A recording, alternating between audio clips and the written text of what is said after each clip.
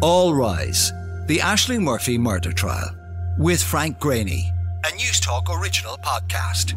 A woman in her 20s has died following an assault in County Offaly. The incident happened along the canal bank at Cappencur in Tullamore at around 4 o'clock this afternoon. Breaking news, the arrest made on suspicion of murder of Ashling Murphy, the school teacher. Jozef Puska of Lenali Grove, Mucklagh, County Offaly, appeared before a special sitting of Tullamore District Court last night. On the afternoon of the 12th of January last year, Ashling Murphy, a 23-year-old school teacher, was killed while out for a run along the banks of the Grand Canal in Tullamore. Jozef Puska, a Slovakian man who was living at Lenali Grove in Mucklagh, County Offaly at the time, is on trial for her murder. He has pleaded not guilty. I'm Frank Graney, courts correspondent for News Talk. And I'm Ashling Moore, radio producer. I'll be in the Central Criminal Court for every minute of the Ashling Murphy murder trial. And every evening we'll bring you a factual, accurate and balanced account of what the jury hears on any given day. And only what the jury hears. It's their job to decide on the facts of this case, and they'll do so based only on the evidence presented to them at trial. This is All Rise, the Ashling Murphy murder trial. Welcome to episode 1, Jury Selection. Okay, Frank, so before we get started, it might be useful to deal with some house rules first. You've been a court reporter for many years now, covering some of the most high-profile cases to come before our courts. How restricted are you in terms of what you can say day to day in relation to these proceedings? Well, I'm glad you've asked that question, Ashling, because this case is now sub judice, which is Latin for under a judge. So certain very important rules apply, and it's not just the likes of me and my colleagues on the press bench that must abide by these rules. These rules apply to everyone.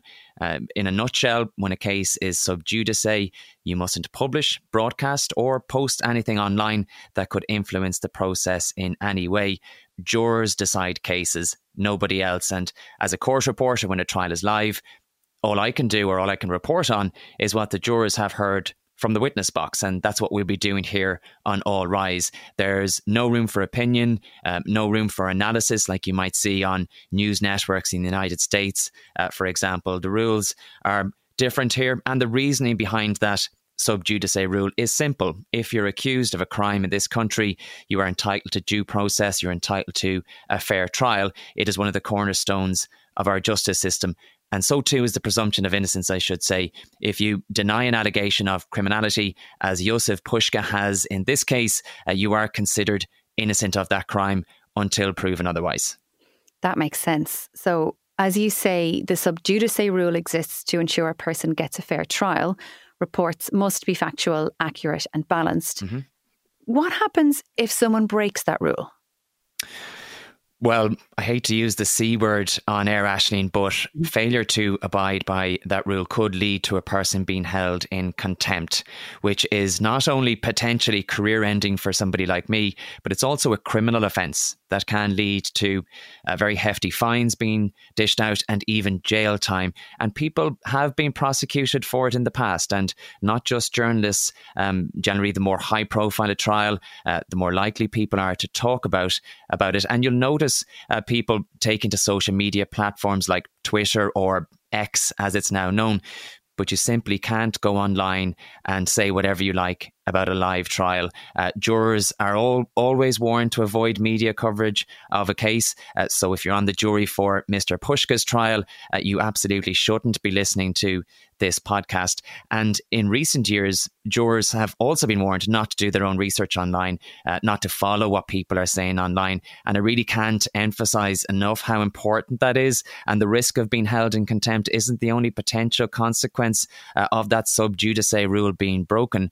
Trials have collapsed in the past because of it, and that doesn't serve anyone well, not the accused person, not the victim, and not the people of Ireland for whom these cases are brought. So I guess the best advice I can give people while a trial is live is to keep your opinions to yourself and don't do or say anything that might influence or frustrate the process in any way.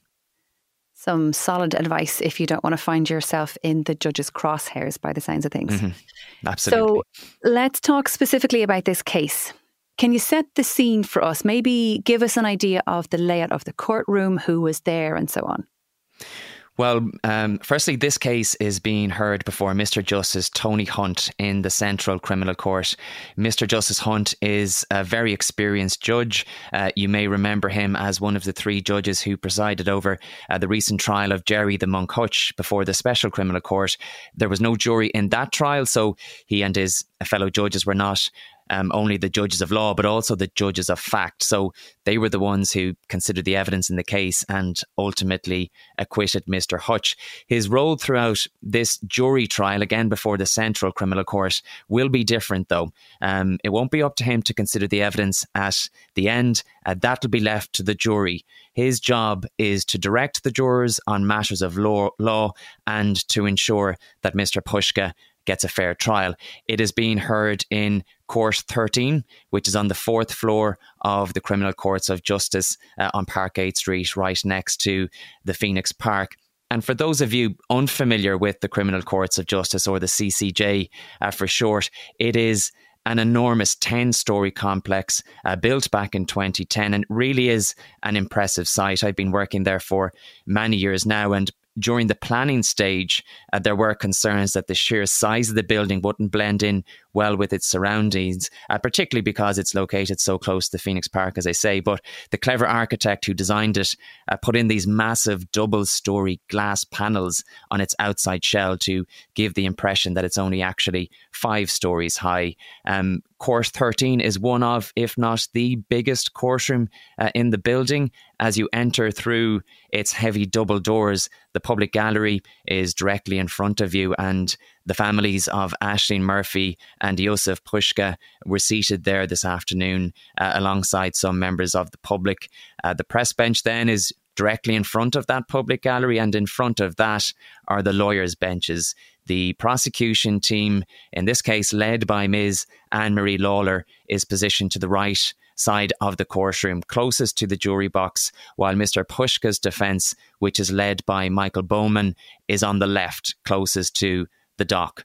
Jozef Puska is from Slovakia, so a translator is seated next to him in the dock, and to the left of where they're seated is the witness box. Directly in front of that then you have the registrar and all the other court staff, with the judge seated in a more elevated position on the bench directly above that. The Garda investigation team is positioned at the back of this large courtroom, closest to a small room where any exhibits in the case are being stored. And on the ground floor then of this building is the glamorous windowless media room where this podcast will be broadcast from throughout the trial. And it's going to be a very busy media room over the next few weeks, with lots of journalists covering this trial. Mr. Puska was arraigned today. He pleaded not guilty, and a jury was then sworn in to hear his trial. What's the process involved in this? Yeah, well, look, not a lot happened today in the sense that no evidence was called, but the first significant step in any trial is the arraignment of an accused person. The charge was formally put to Jozef Puska today. He stood before the court and the registrar read out the charge. He is accused of murdering Ashling Murphy at Cap and Cur in Tullamore, County Offaly on the afternoon of the 12th of January last year. And when that charge was put to him this afternoon, the registrar read it out and simply asked him, "How do you plead?" To which he replied, "Not guilty." And then, as you say, the process of selecting a jury got underway. And you could say that, you know, while the jury was sworn in this afternoon, that process started long before today, because the first step involves a summons landing in your letterbox. The courts use the electoral registrar to randomly send out those letters, and if you're summoned for jury service, you must attend in court on the relevant date. And on the day, potential jurors answering those summonses gather in a large waiting room in the belly of the courthouse, and from there, as was the case today, a live audio link is set up with the courtroom where the registrar selects names randomly for a particular case. And if the registrar calls your name, you must go to the jury box. But that's not an automatic guarantee that you're going to hear the case.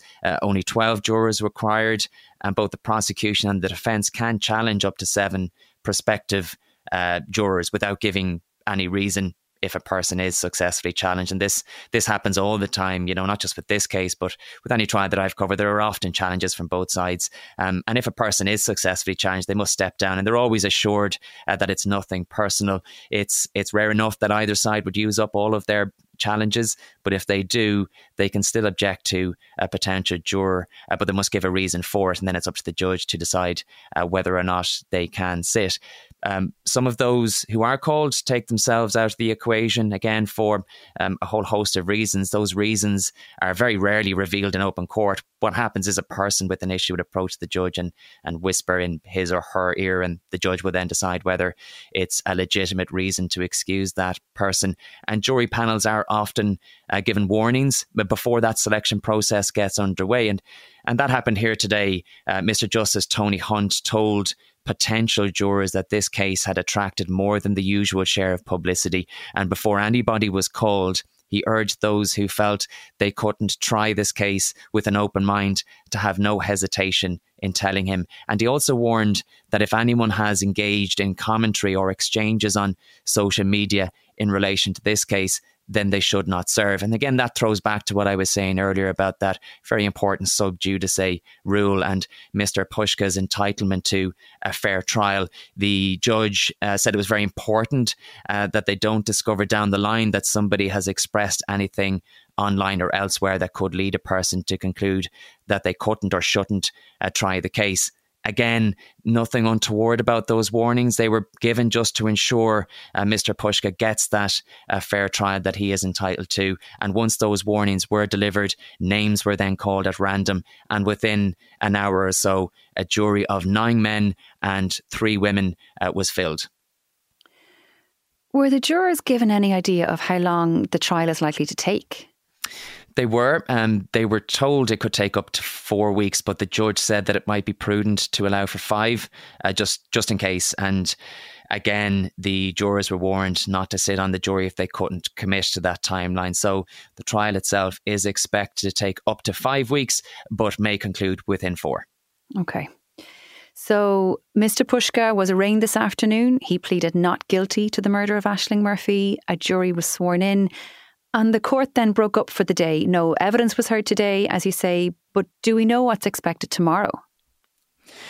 Well, all going according to plan, the prosecuting barrister, again, that's Ms. Anne-Marie Lawler, will open her case before the jury at 10:30 tomorrow morning. And I should say her opening speech to the jury is not evidence. It's just an opportunity for her, as the prosecutor in this case, to speak to the jury for the first time and to give them a roadmap or a blueprint of sorts of the case that she intends to present to them over the next 4 or 5 weeks. So this time tomorrow, we should have a bit more detail about what Mr. Puska is alleged to have done. We know that he is accused of murdering Ashling Murphy on the 12th of January last year. We know where that's alleged to have happened. We know that he has pleaded not guilty to that charge. But again, we don't have any more detail in relation to that this afternoon. The jury will be given that overview tomorrow. They will be told that it's not evidence. And again, it is important to emphasise that it is just an allegation. Mr. Puska has pleaded not guilty to it. So a relatively short day in court today, but tomorrow will be a full day. Most trials sit from 10:30 or 11 in the morning. They then break for an hour at around lunchtime. And then the afternoon session is usually from 2 o'clock to 4 o'clock, but it can vary day to day. So opening address from Ms. Lawler tomorrow, all going according to plan. And once that's done, then she will be given an opportunity to begin calling witnesses. That's it for episode 1 of All Rise, the Ashling Murphy murder trial. Tomorrow, the court is expected to hear the prosecution's opening address, with the first prosecution witnesses likely to be called thereafter. I'm Frank Graney, courts correspondent for News Talk, and I'll be in court each and every day. You can follow me on X @FrankGraney for updates. And make sure you follow this podcast, All Rise, the Ashling Murphy murder trial, for an impartial and comprehensive account of what happens in court on any given day. All Rise, the Ashling Murphy murder trial, was hosted by Frank Graney and Ashling Moore, with sound design by Lachlan Hart. Follow the podcast on newstalk.com, on the News Talk app powered by Go Loud or wherever you get your podcasts.